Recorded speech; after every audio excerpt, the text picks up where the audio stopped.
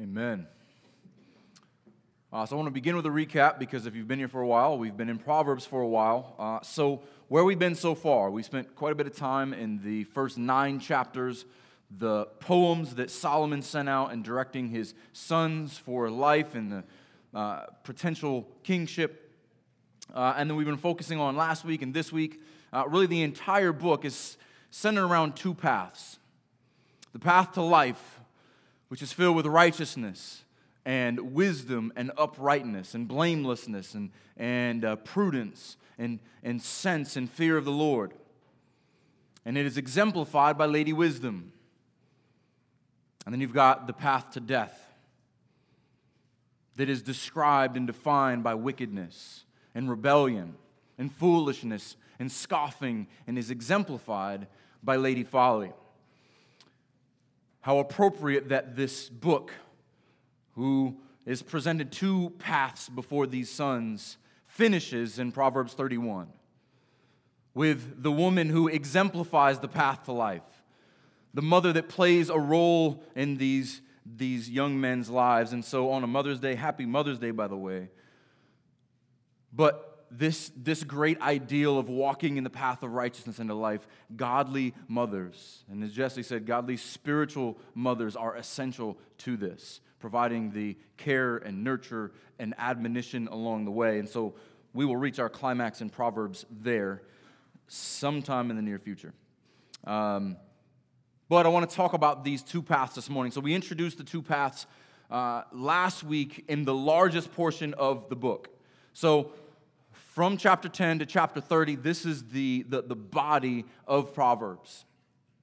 And where we most as often associate the book with these individual proverbs that have typically 2 lines that either compare or contrast something.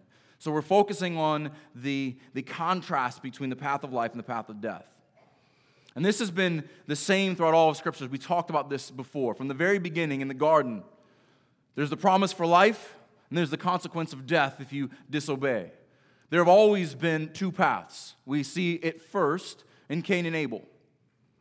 The one brother chooses the path of death by killing his brother. The other brother, by being faithful, is given the honor of having a blood that remains all the way to Christ, as the writer of Hebrews tells us. So you've got one who chooses his own selfish way and dies. The other who is faithful in his fear of the Lord and lives. There are many more of these.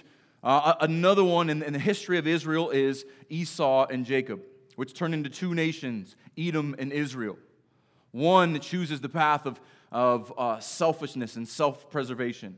The other God chooses to put his line through, that his people and ultimately the Son of God would be preserved. One a path of life and one a path of death. And ultimately, we see these 2 paths in Adam and in Christ. All of humanity is under one or the other. All of humanity is either under Adam and is dead, or in Christ and lives. And so ultimately, when we look at these 2 paths, this is what we're seeing. The path of Adam to death, and the path of Christ, which is life in Christ. And so we're going to flesh that out some more this morning. And so when we look at these 2 paths, our emphasis is going to be Christian maturity.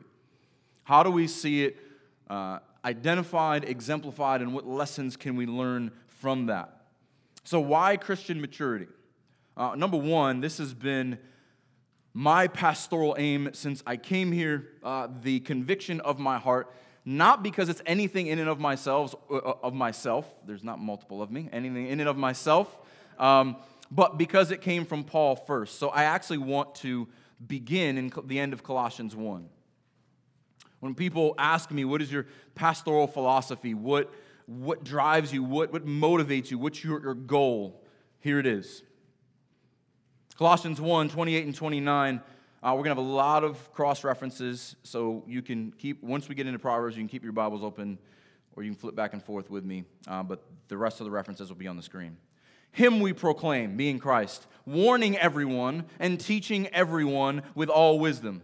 Notice, him we proclaim. This is the pastoral charge. This is the call to every believer. And God's word is one of warning and one of teaching with all wisdom. What does all wisdom result in? That we may present everyone mature in Christ. You want to know what wakes me up every morning and what drives me as a pastor is this. Why I'm preaching on this, why I preach and teach the way that I do, because I want you to be mature in Christ. I want you to walk in wisdom. I want you to avoid trouble. I want you to find your comfort in Him. Verse 29 explains how this is done. For this I toil. These are strong words in the Greek. Struggling with all His energy that He powerfully works in me.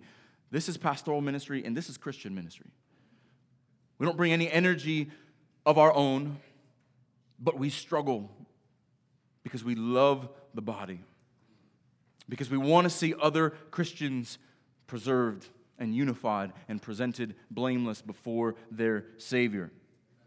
Amen. And the Christian life, growing in Christ, we use a theological term, sanctification, but sanctification is not mere moralism. And it's not behavioral improvement. It's not do these things so that God will be pleased with you. It's not clean yourself up on the outside and that makes you a good Christian. These are not works done for salvation, but these are working out of our salvation. This is the gospel promise of the new covenant. So when we think about the Christian life and walking down this path, I want you to see Ezekiel 36, 26, and 27 as the lens with which we're going to look at the rest of our text this morning. Ezekiel 36, if you're familiar, it's the new covenant promise of the work that God will do within His people, changing hearts, changing minds. But notice where this promise culminates. He talks about taking them out of the nations. He's going to gather them. He's going to sprinkle them clean. He's going to cleanse them. Verse 26, I will give you a new heart. This is regeneration, new birth language, and a new spirit I will put within you. And I will remove the heart of stone from your flesh and give you a heart of flesh. And I will give you my spirit within you. And I will cause you to walk in my statutes and be careful to obey my rules. So as we walk the Christian life, as we seek maturity, we're walking out of the new covenant reality. This new covenant in Christ, which God gives us, which God causes us to do. What a great comfort and encouragement that I don't have to figure out how to obey Him on my own. That I don't have to pull myself up by my own bootstraps. That He gives me everything needed. He gives me new heart. He cleanses me from my unrighteousness. He gives me His Spirit, and He causes me. He teaches me. He teaches us how to walk. And so as we go through, remember this. This is not moralism. I am not telling you to walk better so that you are better. I am telling you that if you are in Christ, you walk because He enables you to. Amen. I love the contrast here that John Bunyan says. Well, probably one of the lines he's most famous for, but I love this. So here's the tension between legalism and the gospel. John Bunyan says, "Run, John, run, the law commands, but gives us neither feet nor hands. Far better news the gospel brings. It bids us fly and gives us wings." One more time, because that's so good. "Run, John, run, the law commands, but gives us neither feet nor hands. Far better news the gospel brings. It bids us fly and gives us wings." Let's pray. Lord, we praise you that those words are true. That you have called us by your Son. You have set Him in our place.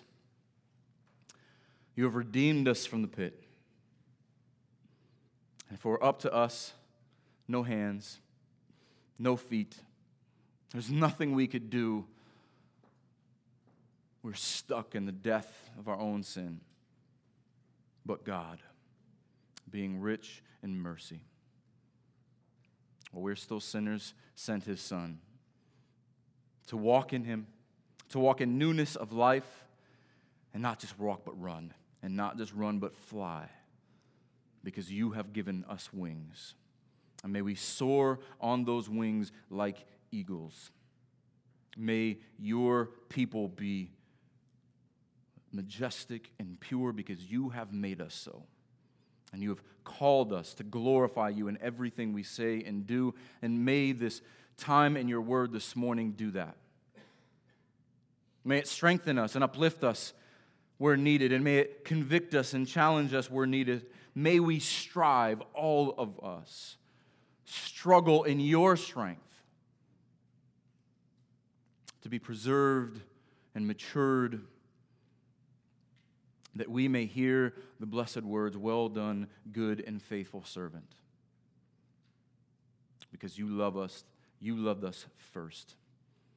And we walk because we love you and are grateful for what you've done in us through Christ by the power of his Spirit, and in his name we pray. Amen.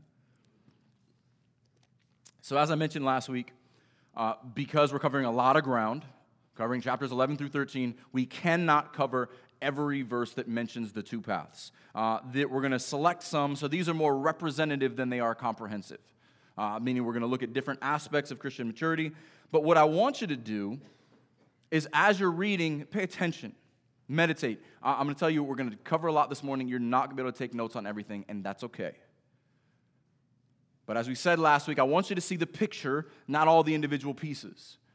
But what I also want you to do is, when next time you go through Proverbs, and hopefully it's later today and during the week, you're able to spend some time meditating on these. Do I desire these? Do I exemplify these? How do I grow in maturity? How do I glorify God in every day of my life? And so I want to give you a lot of tools in a short amount of time, and so don't feel pressured to get everything down. I've written all the references in your outline for you, and feel free to go back to them later. So we're going to begin in chapter 11, verse 3. It's going to kind of set the tone for everything else. Here's the contrast between the straight and the crooked paths. Proverbs 11, verse 3. The integrity of the upright guides them, but the crookedness of the treacherous destroys them. Two Hebrew words here. For integrity, this means completeness. This means wholeness. Kind of the same way that perfection is used in the New Testament. Not to be perfect in all ways, but to be lacking nothing because you are in right relationship with the Lord. The wholeness, the completeness of the upright. The upright in Hebrew just means straight. So the wholeness, the completeness of the one who walks straight guides him. If you're on a journey, what kind of guide do you want? Our guide is what the Lord has done in us. We want straightness. We want wholeness. We want completeness. Nothing in the world offers that. Because the alternative is the crookedness of the treacherous, and it leads to destruction. A crooked guide is a guide who doesn't really know where they're going. Stumbles over his own feet, and he's going to bump you into every tree and bush and curb along the way, and you're eventually going to get lost and ultimately dead. What is at stake here is the straight path that leads you where you're going versus the crooked path that leads to destruction. I love driving through mountains and up mountains. My favorite place to drive, Blue Ridge Parkway, and my wife will attest, she has to just hold on and close her eyes as we're driving up these mountains on the edge of cliffs. And I find it exhilarating, but it is highly stressful. And it is treacherous because one wrong move, and most of them don't have guardrails, and it's a long way down. And that is not a joyful time for my wife. It's exciting for me. But that is not how you want your Christian life to go. You don't want to be on the edge of the cliff, jerking the steering wheel back and forth, white-knuckling it the whole way. It is much nicer to have a straight drive through the country and look at the mountains from a distance. That is the picture here. Do you want this crooked, treacherous way, or do you want the straight way? With the horizon in view. And the wicked path, it is crooked to navigate, and it results in crookedness. And so this contrast is going to be played out in the rest of everything else we're looking at. I want to look at just a couple examples. Verse 5. The righteousness of the blameless keeps his way straight, but the wicked falls by his own wickedness. The father, again, wants his son to walk in righteousness, to avoid wickedness. Son, I'm putting these two things before you. Righteousness will lead you and guide you. and it will keep your way straight, but the wicked, they fall, and they're destroyed. Verse 6, the righteousness of the upright delivers them. It's in an immature form, but delivers here could also be read salvation. Not saved eternally, but there's kind of saved circumstantially, just like Israel coming out of Egypt. They were delivered, they were saved out of Egypt. The righteousness of the upright delivers them. It pulls them out, it saves them from trouble and destruction. But the treacherous are taken captive by their own lusts. The righteous path, we know, ultimately leads to salvation. But it does save you from being captive by your own lusts and your own desires. It is a path that is set before you, that is a path that is walked in Christ. It was walked for something other than to just please yourself, to be driven by your own lust. And you can almost hear the Father imploring the Son here. So this kind of sets up a definition of Christian maturity. And it's a long one because it's not a simple concept. But Christian maturity is walking in the righteousness of Christ. And so in the terms of Proverbs, you're guided on the straight path by what is pleasing to God. And the more you walk, the less you are misguided by the crookedness of sin nature. And it becomes more straight. So Christian maturity, essentially you're walking in Christ on the straight path, pleasing God, and He grows you and works in you along the way. And that's our aim. To walk in maturity, to walk humbly with our God. And so before we go any further, is this your desire? Does this exemplify your life? Do you strive for maturity? Do you see the areas where you are immature and follow the conviction of the Holy Spirit and want to conform yourself to the image of Christ? Or are you content with immaturity? Are you content stumbling around like a drunken toddler? I was thinking about it this week. There's not much difference between watching a toddler learn how to walk and watching a drunk guy at 3 a.m. It's kind of the same thing. They stumble around, couple steps. They can't really hold themselves up, so they got to sit down for a moment. And then they get up and then they stumble along. How many people live their Christian life like this and are content? How many people are content not being able to walk, let alone run? And so that's why the image of being a child in the faith and being born again, we must be reborn in a spiritual sense, and we must learn to crawl again and walk again. But don't be content with crawling. Don't be content with stumbling from one step to the next, and I got to sit down for a while because it was really hard for me to put one foot in front of the other. Move on from milk to solid food. Don't be content in your immaturity. And so I want you to look at some of these examples here. One of our first references, 1 Corinthians 14:20. Paul kind of lays it out for a church that is very immature in a lot of ways. But he says this, brothers, do not be children in your thinking. Be infants in evil, but in your thinking be mature.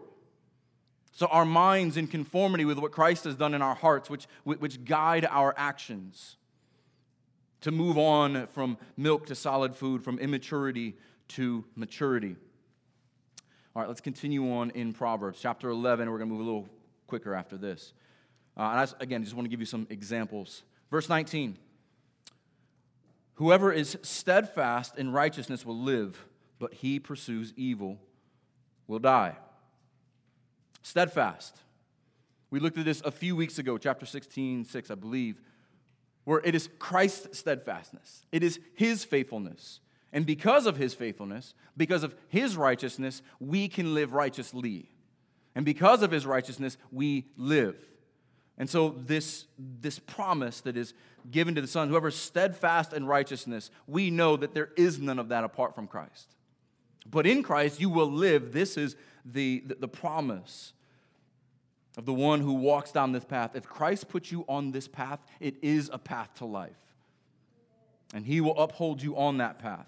Verse 20, those of crooked heart are an abomination to the Lord. Remember last week we looked at all of this flows from the heart. How the abundance of the heart, the mouth speaks, the mind thinks, and the actions respond.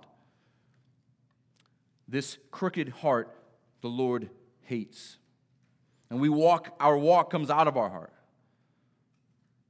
But those of blameless ways or walk are his delight. Think about that. If you were on the path to life, the Lord delights in you. He delights in you because you are found in his Son. In Christ, our walk is one of the joy of the Lord. We respond in our joy because his joy is set on us. One more, thinking about this idea of life and the life coming out of this path of righteousness. Verse 30.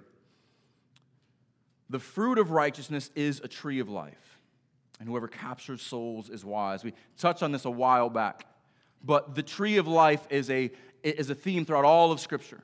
It is found in the first chapters of the Bible.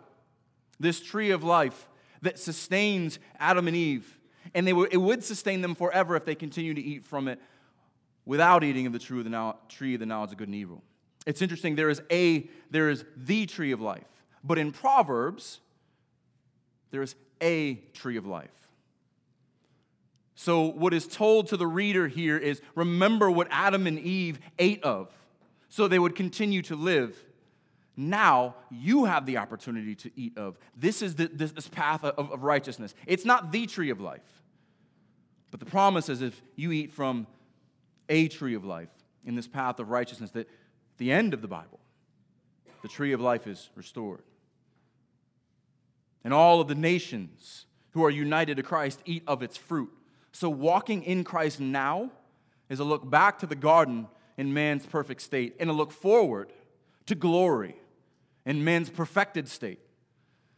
And so every step of our Christian lives is a glimpse, a taste of the tree of life, which we will again eat of when Christ restores all things. All right, let's move on to chapter 12. Chapter 12, verse 3, no one is established by wickedness, but the root of the righteous will never be moved. Remember Jesus' parable of the sower, the rocky soil. Why did it wither up and die? Because it had no root.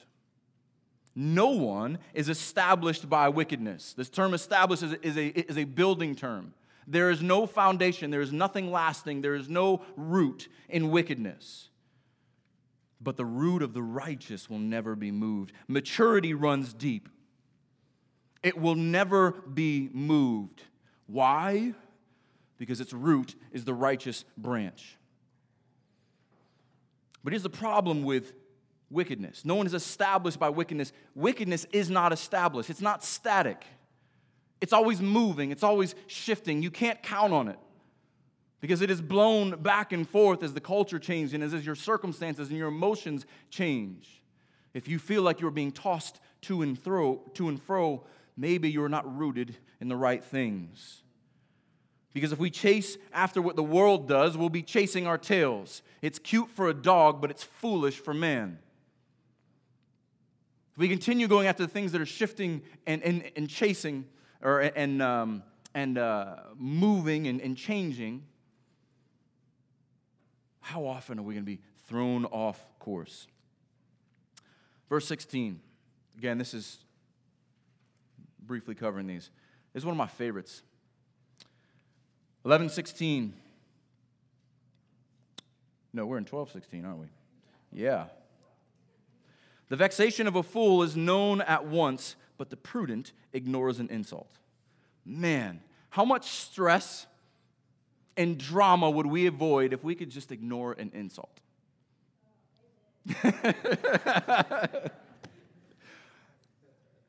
How often are we responding to and driven by the opinions of others?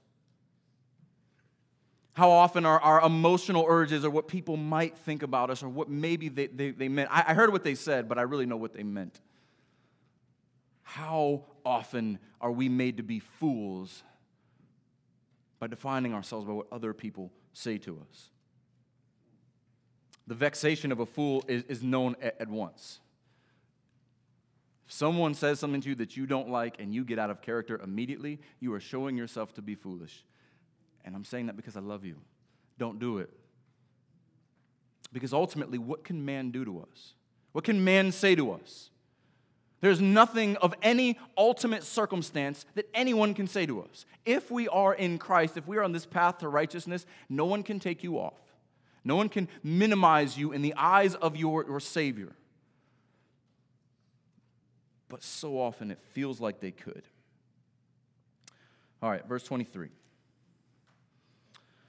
A prudent man conceals knowledge, but the heart of fools proclaims folly. So here's just a little piece of free advice. If you're wise, you won't have to tell people you're wise. Smart people don't have to convince anyone. It's evident to everyone. Typically, the people who are telling you how smart they are, how great they are, how wise they are not. And they're compensating for something.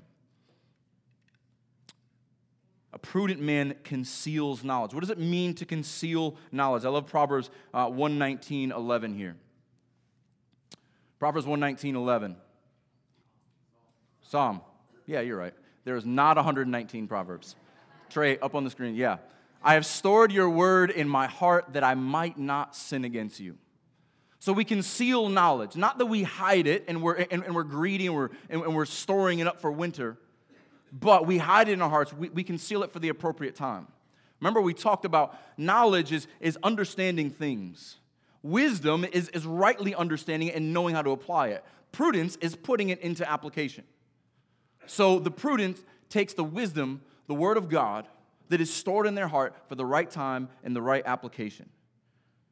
It is the right tool for the right job.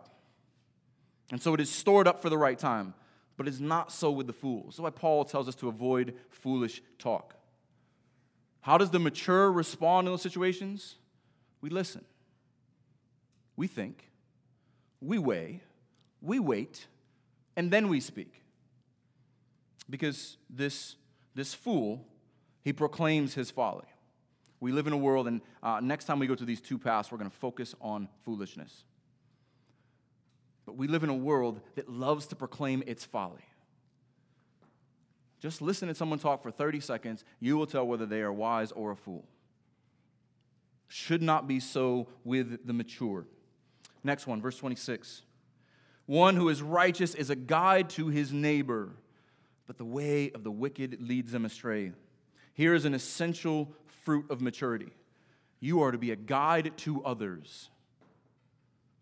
We don't walk this walk alone. We don't walk it for ourselves alone. But the result of wisdom and maturity is to be a guide to your neighbor. Last week we looked at those who lead others astray. This is why church discipline is important. But on the other side, if you're mature and the Lord has given you confidence in Him, and the Lord has taught you much as you walk with Him over the years, be a guide to others. This is discipleship. Follow me as I follow Christ. It has always been our model here. You've heard me say many times, if you're a new Christian, find someone who is further along, ask them, can I watch you? Can I follow you? If you've been a Christian for a while, find someone who is not as far along as you and take them with you. Be a guide. That is what maturity looks like. Because in this race, in this walk, and we'll look at this picture later, but this is a marathon where everyone crosses the finish line. We're not just out for ourselves. The Christian walk is grabbing onto those who are before you and pulling along those who are behind you so that we finish well. Verse 28, in the path of righteousness is life, and in its pathway there is no death. This is why we walk in confidence. We are walking in newness of life. We are walking in Ezekiel 36. A God who has given us life, who has given us His Spirit, and who causes us to walk in Him. And the promise of the righteousness of Christ is that there is no death in Him. Now, this is an acorn form in the Old Testament. They understood a glimpse. They didn't have a fully developed doctrine of eternal life, but we see it in the oak tree form. We see all of God's plan of redemption, all of the fullness of Christ. And we know when we read this, in the path of Christ's righteousness is eternal life. And on His pathway, there is no death, because no one can separate you from Him. Amen. Let's continue on. Chapter 13, verse 6. Righteousness guards him whose way is blameless, but sin overthrows the wicked. How is righteousness a guard? Well, when your way is upright, your way is straight, you can walk with this clear conscience, you can walk with confidence in Christ, you walk in maturity. How often has that saved you and guarded you from trouble? How many times has the conviction of the Holy Spirit kept you away from things that would have cost you very much? How often has the bringing to remembrance the Word of God been a guard to you? I'm going to go do this, but wait. Here's where God's Word directs me. How many times has the conviction of sin guarded us from great harm? This is the role of the Spirit in our lives.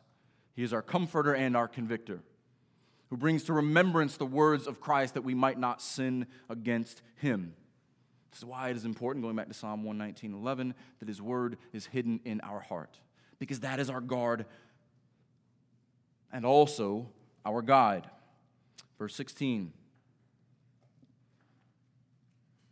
In everything the prudent acts with knowledge, but a fool flaunts his folly. In everything. The prudent or the wise or the righteous acts with eyes wide open. In everything. Because the Bible provides insight for every area of life. I love the way John Calvin put this. He describes the Word of God as spectacles or glasses that we put on our eyes, which improve our vision and allow us to see everything else in the world. That it turns what is hazy and unclear into what is clear and perceptible. This is what it means to meditate on God's Word day and night. It doesn't mean you walk around with your Bible open and reading 24 hours a day. It means that you have spent so much time in your Bible.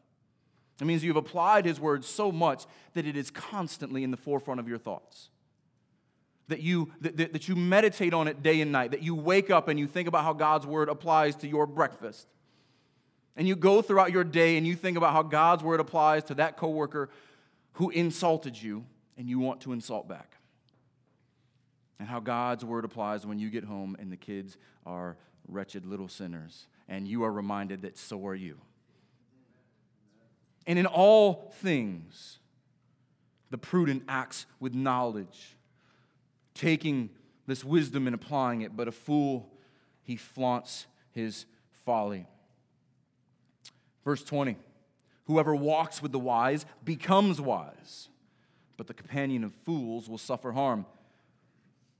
There's another great principle. Wisdom is contagious. Here is the result of discipleship. You will guide others, and if you are wise and they walk with you long enough, guess what will happen? If you are unwise and you walk with someone who's wise long enough, guess what will happen? This is how the disciples learned, right? This is how Jesus taught the disciples. They didn't sit in a classroom for 10 hours a day. They walked with Him. His entire life was a classroom. When He cared for people, they were learning, watching, imitating. When He served people, they were learning, watching, imitating. When He taught people, they were learning, watching, imitating. If you have been blessed to be around older, wise Christians, you have seen the growth in your life. Want to be mature? Walk with the wise, not the fools. You want to be mature? Find a veteran Christian. Seek out discipleship and ask for help. Ask for guidance. Ask to just be a fly on the wall in their lives. Imitate me as I imitate Christ. It is hard to grow in wisdom if you're only around people with all the same weaknesses that you have. It is hard, if not impossible, to grow in wisdom if you're not around wise people. Yes, there's wisdom in God's Word, but He has created us for relationship and for community in such a way that we bring each other to remembrance of God's Word.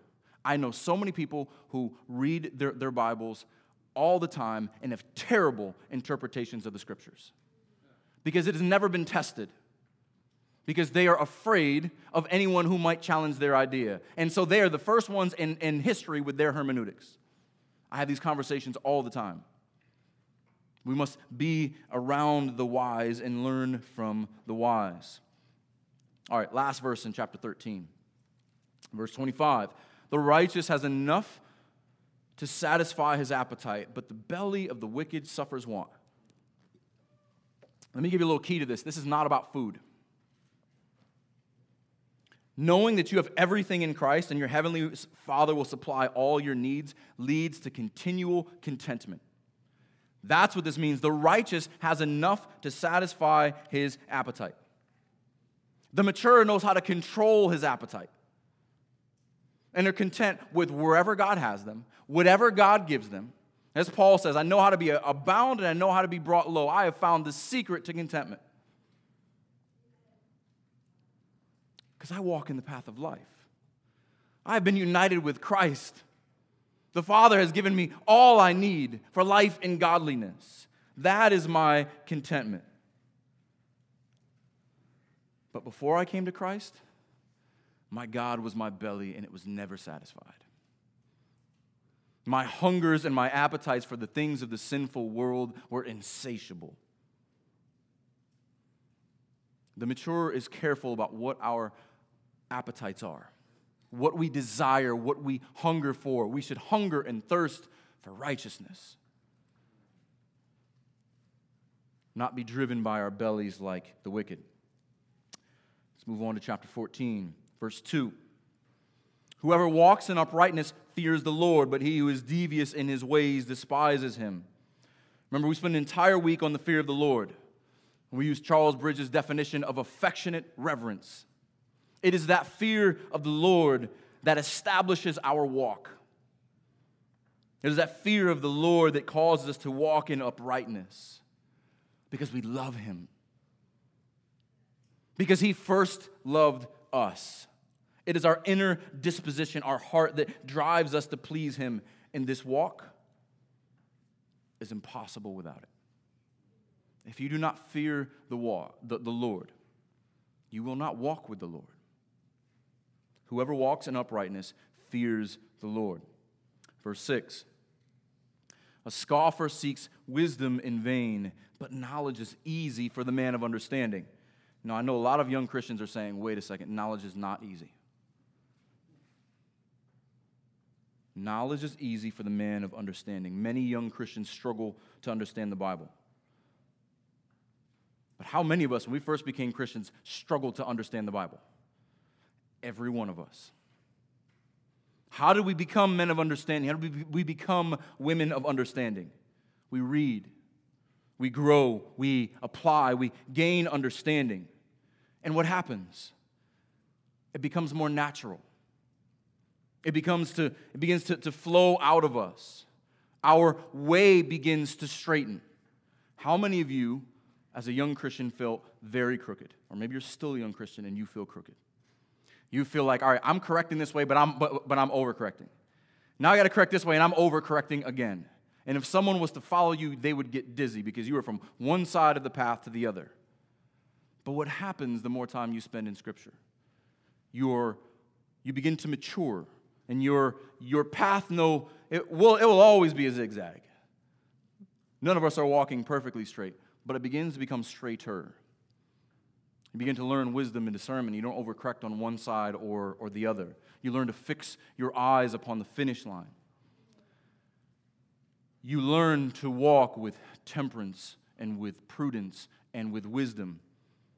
This is how you become a man of understanding. It does not happen overnight, and this is the problem with a lot of immature believers, is they think that I should be mature already. I've been a Christian for 6 whole months. I have talked to Christians who've been Christians for 6 whole decades, and they're still trying to become mature. But here's the beauty of the walk. If you're on the path, God put you there. God will bring you to the end of it. And while you're on it, grow in maturity. Grow in His Word. I love what Samuel Renahan says about this. He says, we all differ in the quantity of knowledge, but we're all given the same quality. Think about that. You may differ in quantity of knowledge. But as we read earlier in 1 Corinthians 2, you have been given the mind of Christ. If you are in Christ, we all have the same quality of knowledge. This is the Christian life. You are growing in your degree of the mind of Christ that you have been given. Verse 7 is kind of an example of this. Leave the presence of a fool, for there you do not meet words of knowledge. Another sign of maturity, you avoid foolish people and foolish things. Who do you want to be around? The learner? The one who is always growing? The man who wants to be a man of understanding, wants to be a woman of understanding? Or the scoffer? Or the fool who loves to hear the babble of their own mouth? Verse 8. The wisdom of the prudent is to discern his way, but the folly of fools is deceiving. Discernment comes with maturity. It's taking wisdom and it's applying it to your choices along the way. If you're wise, you'll be able to discern your way and you won't easily be led astray. But the folly of fools is deceiving. They deceive themselves, verse 12. There is a way that seems right to a man, worldly wisdom, but its end is the way to death. This also we grow in maturity. We begin to recognize the things of the world. We begin to recognize the weakness of the things of man in eternity. We begin to recognize foolishness. Verse 15 of chapter 14. I love this one too. The simple believes everything. Any of us met these people? If you have not met this person, you might be this person. The simple believes everything. Here's what we talked about early on in Proverbs. If you don't fear the Lord, simpleness leads to foolishness. That is the default path. We are born on the wide way, the path to death and destruction. You can tell a lot about someone by how they take in, perceive, and apply information. We are told to test every spirit, to weigh things against the Word of God. Simpleness often leads to foolishness. The simple believes everything, but the prudent gives thought to his steps. This prudence, this discernment, this maturity is thoughtfulness in every step. This is why Paul says in Ephesians 5, 15 and 16. Ephesians 5, 15 and 16. Look carefully then how you walk, not as unwise, but as wise, making the best use of the time because the days are evil. Making the best use of the time because the days are evil. This is also what mature people do. They look carefully how they walk. Gives thought to every step because they know that their enemy is prowling around like a roaring lion, seeking someone to devour.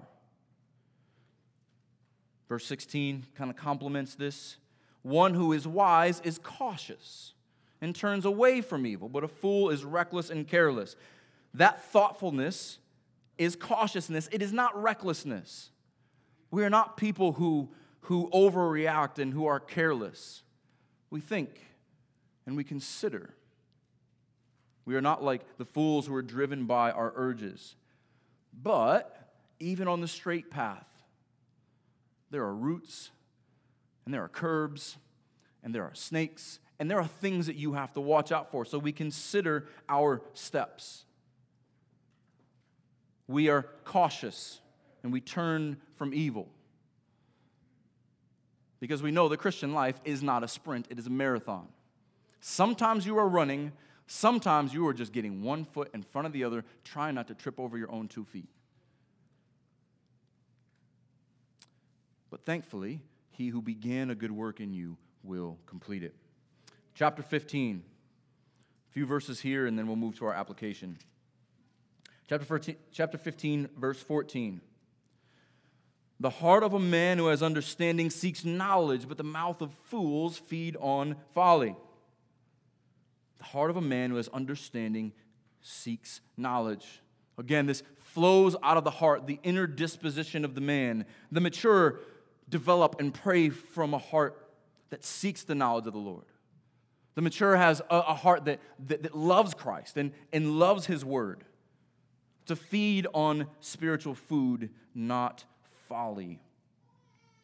like the fools. The mouth of fools feeds on folly. What does the righteous feed on? I love Jeremiah 15:16. This will be up there, Trey. Jeremiah 15:16. Your words were found, and I ate them. And your words became to me a joy and a delight of my heart, for I am called by your name, O Lord God of hosts. Look at that. I found your words, and I ate them. And they became to me a joy. Why? For, gives us purpose, for I am called by your name. If you are called by the name of the living God, Jesus Christ, has taken your name and written it in the Lamb's book of life, his word is sweet to you. It is a joy to you because the Lord of hosts, the God of glory, has found his delight in you. He wants you to grow into the image of his Son, because this is ultimately what Christian maturity is, looking more like Christ. He redeemed us to himself and reconciled us to himself so that we might be like him. And because we couldn't do it in our own strength, he gives us his Spirit to help us along. And because we couldn't reach the finish line on our own, the Spirit preserves us. And because we can't perfect ourselves, he will one day perfect us. This is the promise of the Christian life. Verse 21, a couple more examples here. Folly is a joy to him who lacks sense, but a man of understanding walks straight ahead. We walk straight ahead because our eyes are fixed on Christ. It keeps us from folly. The more you mature, the more you become like those Clydesdales with the blinders on. You don't see the wickedness to the right or to the left. You look straight ahead. I have no eyes for that. I'm going to turn away from temptation. And your path becomes straighter and straighter. Verse 24. The path of life leads upward for the prudent, that he may turn away from Sheol beneath. Thankfully, because of Christ's faithfulness, our walk is always upward. Even if it seems like you are crooked and wobbling from right to left, you are wobbling your way to glory. Every step you put in front of the other is a step forward, but is also a step upward. This is an encouragement, saints. Even though it is difficult, every foot in front of the other is one foot closer to glory. Last one, verse 29. The Lord is far from the wicked, but he hears the prayer of the righteous. Take heart, we have a great high priest. We do not walk alone. He has walked before us, and because he has, he can stand for us. He hears the prayers of his people. Here's another lie that I want you to hear, and don't miss this. Maturity does not mean independence. That is a lie of the flesh. I've met so many people who think that they're mature Christians because they don't need anyone else. That is a lie. Maturity is actually a greater dependence upon the Lord and his grace, upon Christ our mediator, upon the flock he has given us for protection and instruction and worship.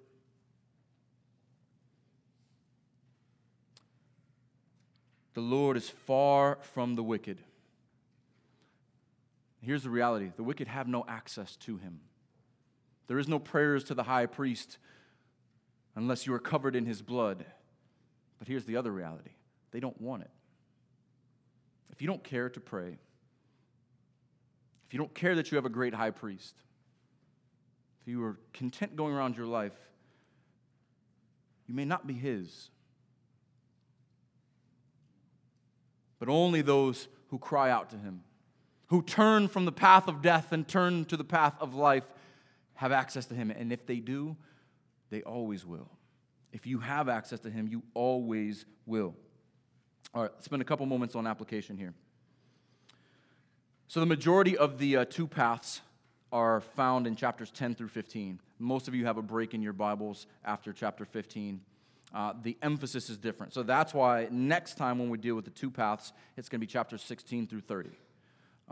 So less examples, more chapters, and our emphasis will be on foolishness. So, what pastoral application can I apply? Like, how do we, kind of bring this together and put some legs to it as we leave this place this morning? So, I want you to remember that the Christian life is a walk because God causes you to walk. Don't forget Ezekiel 36. Because if we think the walk is in our strength, if we think it's up to us to maintain it, if we think we put ourselves on the path in the first place, you are going to disappoint yourself every day of your life. You walk because He causes you to walk. To work out our salvation day after day, one foot in front of the other. But the other joy of the Christian walk is that you don't walk alone. Not only do you not walk on your own, but you don't walk alone. I love Hebrews 3 here. Hebrews 3, 12 through 14. We spent a lot of time in Hebrews, and the purpose of the book of Hebrews is to show that Christ is greater than everything that came before. But the underlying purpose is to encourage the saints to perseverance. And how does this happen in the local body? How do we walk with one another? Verse 12 of Hebrews chapter 3, take care, brothers, lest there be in any of you an evil, unbelieving heart, leading you to fall away from the living God. What do we do? How do we walk with one another? How do we be guides to one another? How do we guard one another? Exhort one another every day. Which days should you exhort one another? Which days should you encourage the saints? Every day ending in day. As long as today is the day, this is the day to encourage saints. That none of you may be hardened by the deceitfulness of sin. We don't know who will make it to the end. We don't know who is really in Christ. But for us, we spur one another on. We encourage one another on. We race together and we guard and guide each other away from sin. And those who make it to the end are the ones who, for we have come to share in Christ, if indeed we hold our original confidence firm to the end. This doesn't mean that, okay, I make it at the end, so now I share in Christ. What this means is, because you share in Christ, you will make it to the end. Those who make it to the end are the ones who prove that they are in Christ. I've used this often in providing a kind of vision for the church, but I love Philippians 1:27 as well. Paul, away from the church he loves, this is a shameless plug for our Philippians study, because it's been so much in my mind. I'm going to finish, our last two texts are going to be from Philippians. But look at Philippians 1:27. Only let your manner of life be worthy of the gospel of Christ. Live in such a way that you are known for the gospel. And the gospel permeates from you, and you glorify Christ in your entire being, so that whether I come and see you or am absent, I hear of you that you are standing firm in one spirit, with one mind, striving side by side for the faith of the gospel. One of the most encouraging things that I have as a pastor, when I am not here during the week, I'm gone for a week, how often I hear, I was struggling and so encouraged me. I had a problem and so served me. This person built me up. This person encouraged me. What a blessing that is. That I can say, whether I have come and see you or I'm absent, that I hear that you're standing in one spirit, that you're walking side by side for the faith of the gospel. Next, I want to go to Philippians chapter 3. Paul talks about the end of his life as attaining the resurrection from the dead. There is no doubt in Paul's mind that he's going to be resurrected. But he wants to be clear what this Christian life is like. And he's saying, I have not gotten there yet. That's why in verse 12 of chapter 3, he says, not that I've already obtained this. He's still teaching fundamental doctrines here. Or I'm already perfect, but I press on to make it my own, because Christ Jesus has made me his own. This is the Christian life. I press on, not because it's mine or I make it my own, but because Christ has made me his own. This is our motivation. This is our striving. The cross is not the finish line for believers. It is the starting line. Brothers, verse 13, I do not consider that I have made it on my own. But one thing I do, forgetting what lies behind and straining forward to what lies ahead. Look at how Paul talks about the Christian life. I haven't arrived yet. There's no retirement for a Christian. My immaturity is behind me. I am striving forward to what lies ahead. And what lies ahead? The goal. For the prize of the upward call of Christ Jesus. For the believer, Christ is the starting line and the finish line. He's pressing on because he walks from Christ, in Christ, for Christ, to Christ. This is Paul's walking in the Christian life. Let those of us who are mature think this way. This is what maturity looks like. And if in anything you think otherwise, God will reveal that to you also. Only let us hold true to what we have already attained, or have attained, but the already is implied. We don't race because we're going to attain something that we don't attain already. This is the already not yet of the Christian life. Christ has made me his. I have attained righteousness that is stored up for me, that is imperishable, and I am straining toward, striving toward, running toward, flying toward the inheritance that is already mine in him. Brothers, verse 17, join in imitating me, and keep your eyes on those who walk according to the example you have in us. Everything we just saw in Proverbs. Follow me as I follow Christ. Look to the mature. Walk with others who have been there longer. Lean on those who are more mature. Join in imitating me. Don't imitate the fools. Ultimately, we keep our eyes on Christ, but at the same time, we keep our eyes on those whose eyes are on Christ. Now here's the other path. For many, of whom I have often told you and now tell you, even with tears, walk as enemies of the cross of Christ. Their end is destruction. Their God is their belly. Remember that from Proverbs. And they glory in their shame with minds set on earthly things. How do we avoid the crooked, wide path?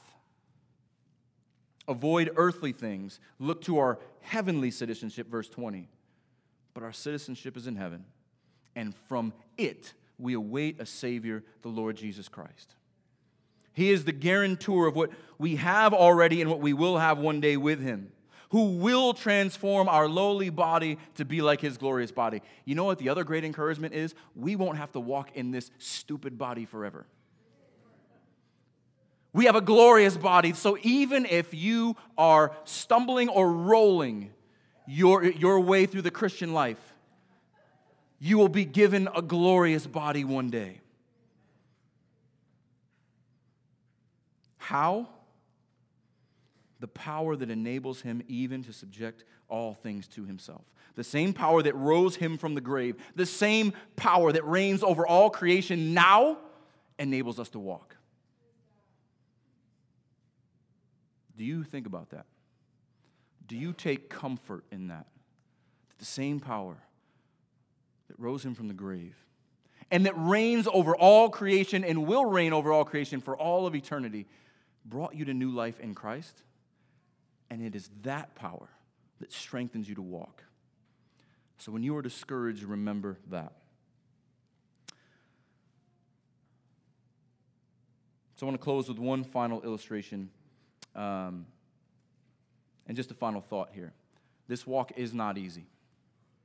One of the greatest temptations of our walk is to compare ourselves to others. So even though we don't walk alone, we walk with one another, each walk is our own. Your walk is unique to how God has wired you, where God has put you, and how he's gifted you.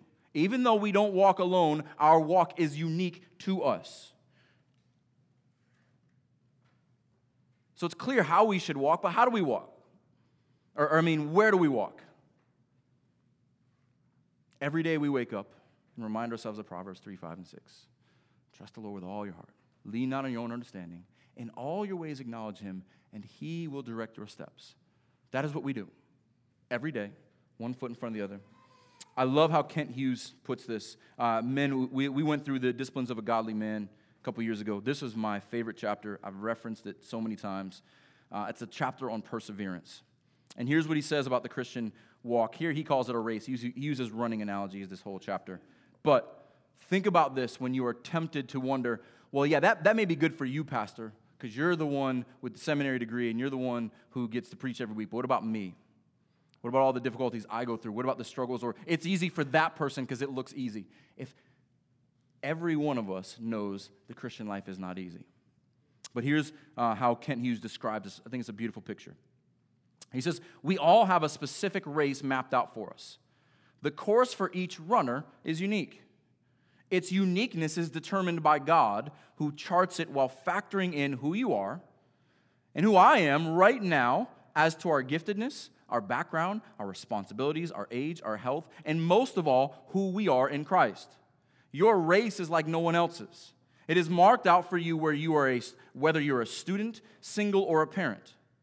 Some races are relatively straight. Some are all turns. Some seem all uphill. Some are a flat hiking path. They are not equal. All races are long, but some are longer. But the glory is, each of us, no exceptions, can finish the race set before us. I may not be able to run your course, and you may find mine impossible, but I can finish my race and you yours. Both of us can finish well if we choose and if we rely on Him who is our strength and our guide. You may be babies in the faith. You may be toddlers. You may be teenagers. You may be adults. But if you're in Christ, if your faith is in Him, if you have died with Him and risen to new life in Him, you are in the race and you will finish the race. Amen? Let's pray.